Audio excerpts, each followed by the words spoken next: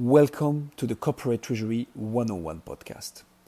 This is the second episode of our series on interest rates, inflation, and their implication on treasury activities. It was very important for Hussam and myself to properly break down the different elements at hand here. In the previous episode, we walked through what interest rates are exactly and what they represent. In today's episode, we developed on monetary policies, what they consist of, how money is created and its flow regulated in the economy. We also talk about what printing money really means nowadays and much more. We really liked working on this episode. Hussam and myself are economics enthusiasts and we learned a lot during our research and discussion. So we really hope you will enjoy the episode. Let's get on with the show.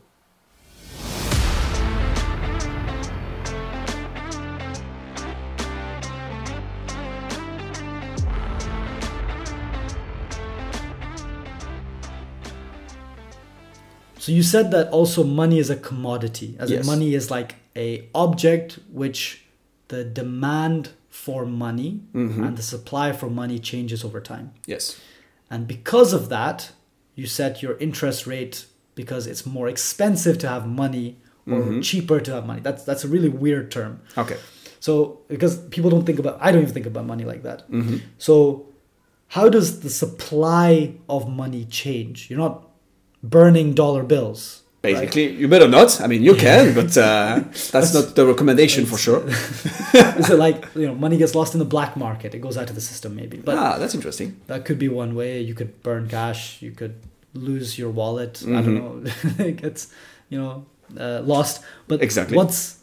I'm guessing that's not substantial enough to be say that's how you lose money or the Exactly. supply. What's the loss of money in? So that's a very interesting question. Let's have a big picture overview. Let's take the economy as a whole here and not just you and I who can eventually lose or burn money in it. So, and actually just for the record, money can be destroyed via a specific technique that bank applies, but let's not focus on that for the moment. It can also be taken out of the markets, of the overall economy. In order to get there, let's first tackle how money is created, right? Because before destroying it, you might want to have to create it. So it all begins with central banks, which are in charge of what we call the monetary policy of their country and or zone, for the Eurozone, for instance. We're going to come back to it in a second. So we will also come back on the monetary policy, but typically we look at institutions such as the US Treasury Department, which has the ability to create money, and the Federal Reserve in the United States again, which is the equivalent of a central bank. And they both influence the supply of money in the market. Its European counterpart is an institution that you might have heard of in Brussels, is the European Central Bank. It's located in Germany, but it's part of this overall European institution. Exactly. Yes. Perfect. So you also might have heard about what we call printing money, or the central banks printing money, which leads to money creations, between brackets, from the source, right?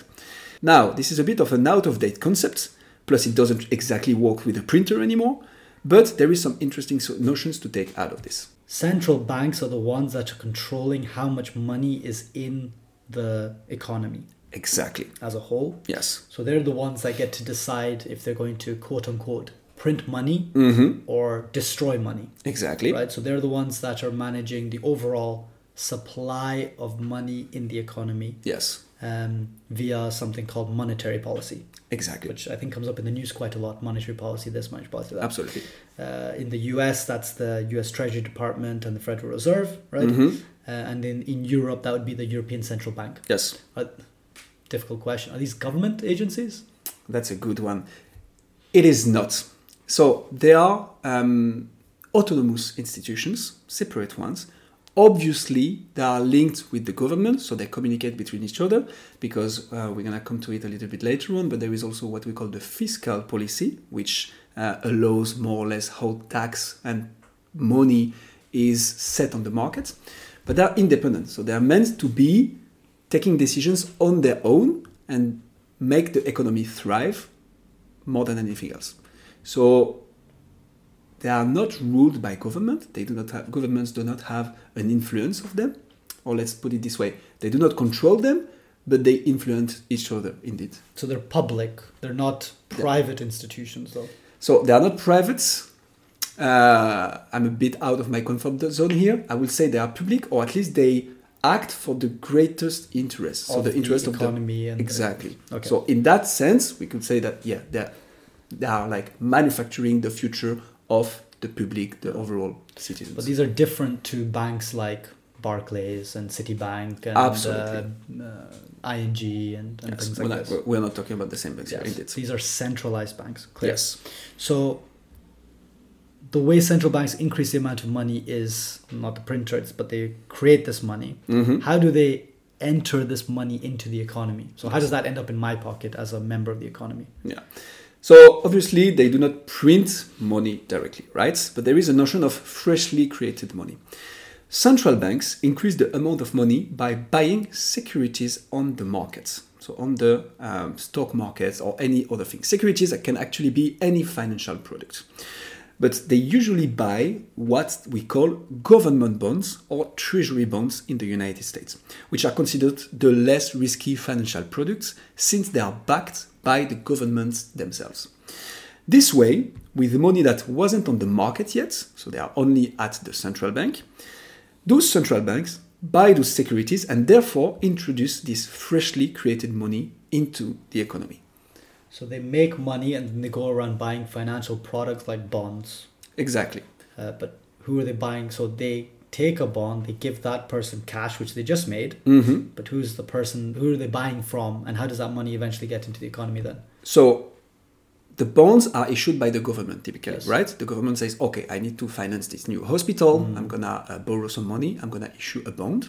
They put it on the market and then it's different agents, different financial institutions, investment banks, commercial banks, all these hedge funds, all that stuff. Those people that can act on the stock market and on the financial market say, okay, I'm going to buy those bonds. And the central banks then say, okay, I'm going to buy you back these bonds, for instance. Or they can buy directly from the government when they issue them. Financial institutions, other than the central bank, buy it with money already in circulation in the market. Whereas the central bank, when they will buy one, they will put money in the market that wasn't there before. Is that clear? Yeah, so the government will be creating projects for which they need to fund. Yes. They fund their projects or initiatives or subsidies or whatever via government bonds. So Yes. they create bonds. They say, hey, look, guys, we're going to start this initiative. Let's say we want to build a hospital or some bridges or something like this. So therefore, we're going to issue bonds so that we raise capital for it. We raise money for it. Exactly. Those bonds can be bought with existing money in the economy, which is from private people like you and me or institutions, right? Exactly. It's an investment. Huh? It's an investment, indeed, government bonds. Yeah. Or the central bank can buy the bonds from the government from newly made money, Exactly. therefore injecting money into the government, who then spends it in the economy, Exactly. which then puts the money into the economy. The contractors get paid by the government. The materials are bought from private companies by the government. So that money enters the economy from government spending. Exactly. Okay, That's it. very clear. So what if they want to take money out of the economy? So that's how they put money in. How do they take money out then? And that's where it gets interesting. So they basically do the opposite. Rather than buying securities, so we focused on treasury bonds and government bonds because that's the main product, but it can be any other. So rather than buying them, they sell them. So they are taking money out of the economy, right? They are sitting on a pile of securities, financial products, government, treasury bonds, and others.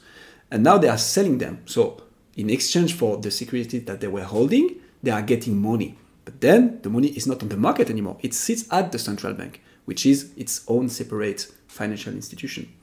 And that's how they will do it. Open market operations is the name we give to all this, when central banks buy and sell securities on the open market. Okay. So to summarize, the supply of money, so how much money is available in the economy, is regulated by the central banks. Yes.